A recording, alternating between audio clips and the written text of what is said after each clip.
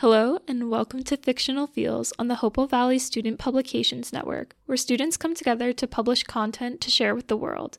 The opinions expressed in this episode are mine. Please enjoy the show.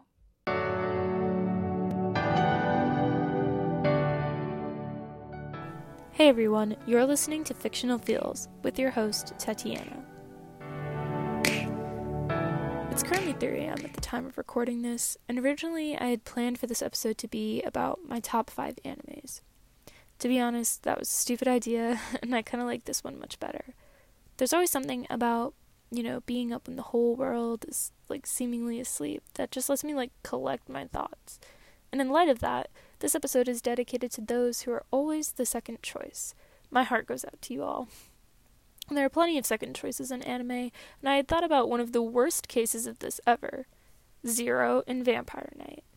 Now, before you go judging me, I wholly agree that this anime was the most, whacked thing I had ever seen, which is why it provides one of the worst cases of the second choice in anime ever. Yuki ends up choosing Kaname, which turns out to be her brother. And Kaname is so weird. Other than the fact that, he's a brother, whatever, he has this, weird sister complex, and literally the worst anger issues I've ever seen. It's not even, in the attractive way. He's just cringe. And I mean, putting this in perspective, this show did come out in, 2008, so the edgy vampire stuff was in, with Twilight and all that. But Zero was by far the better choice throughout the entire show. Yuki is so messed for that, because while she was lusting after her literal brother, Mans was fighting for his life. The only good thing about the show was the opening, and y'all are lying if you deny that. Anyway, there are countless of other cases of the second choice in anime that just made my heart hurt, like Momiji from Fruits Basket. In his case, he sort of knows from the beginning that he doesn't stand a chance, but he still tries his best anyway. And he's so sweet. Also, Kaoru from Ouran High School Host Club. And I think everyone knows the scene I'm referencing here, but it's when Haruhi is hiding under the altar in, that church because she's scared of thunder, and Kaoru runs back and puts his headphones on her so that, she can't hear it. I thought that scene was really cute, but it also kind of shows, Kaoru knows that, he's lost to Tamaki. Sakura from Horimiya. Personally, I just really didn't like Yuki, and I thought Sakura was just a better person overall. And kind of the same goes for Nico from Kiznaiver. I thought that Nico was just a better person than Chidori, and that, Hajime is so stupid to not see that, but whatever.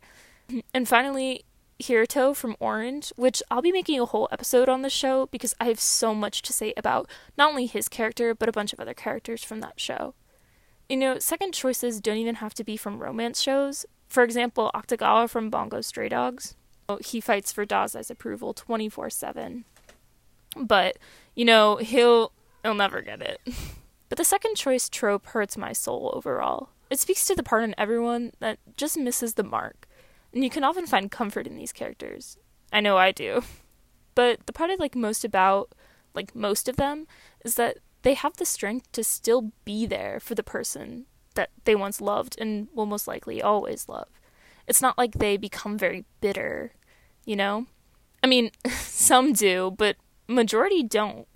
And it's they take this step down, or this passive role, because they know that they can never fill that spot for the person that they love. And they have to set aside their feelings in order to make the person that they love happy.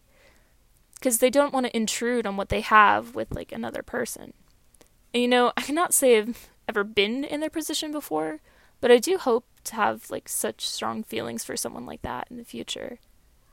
To bring this rant to an end, to all you second choices out there, your pain is not unnoticed, and my heart goes out to you.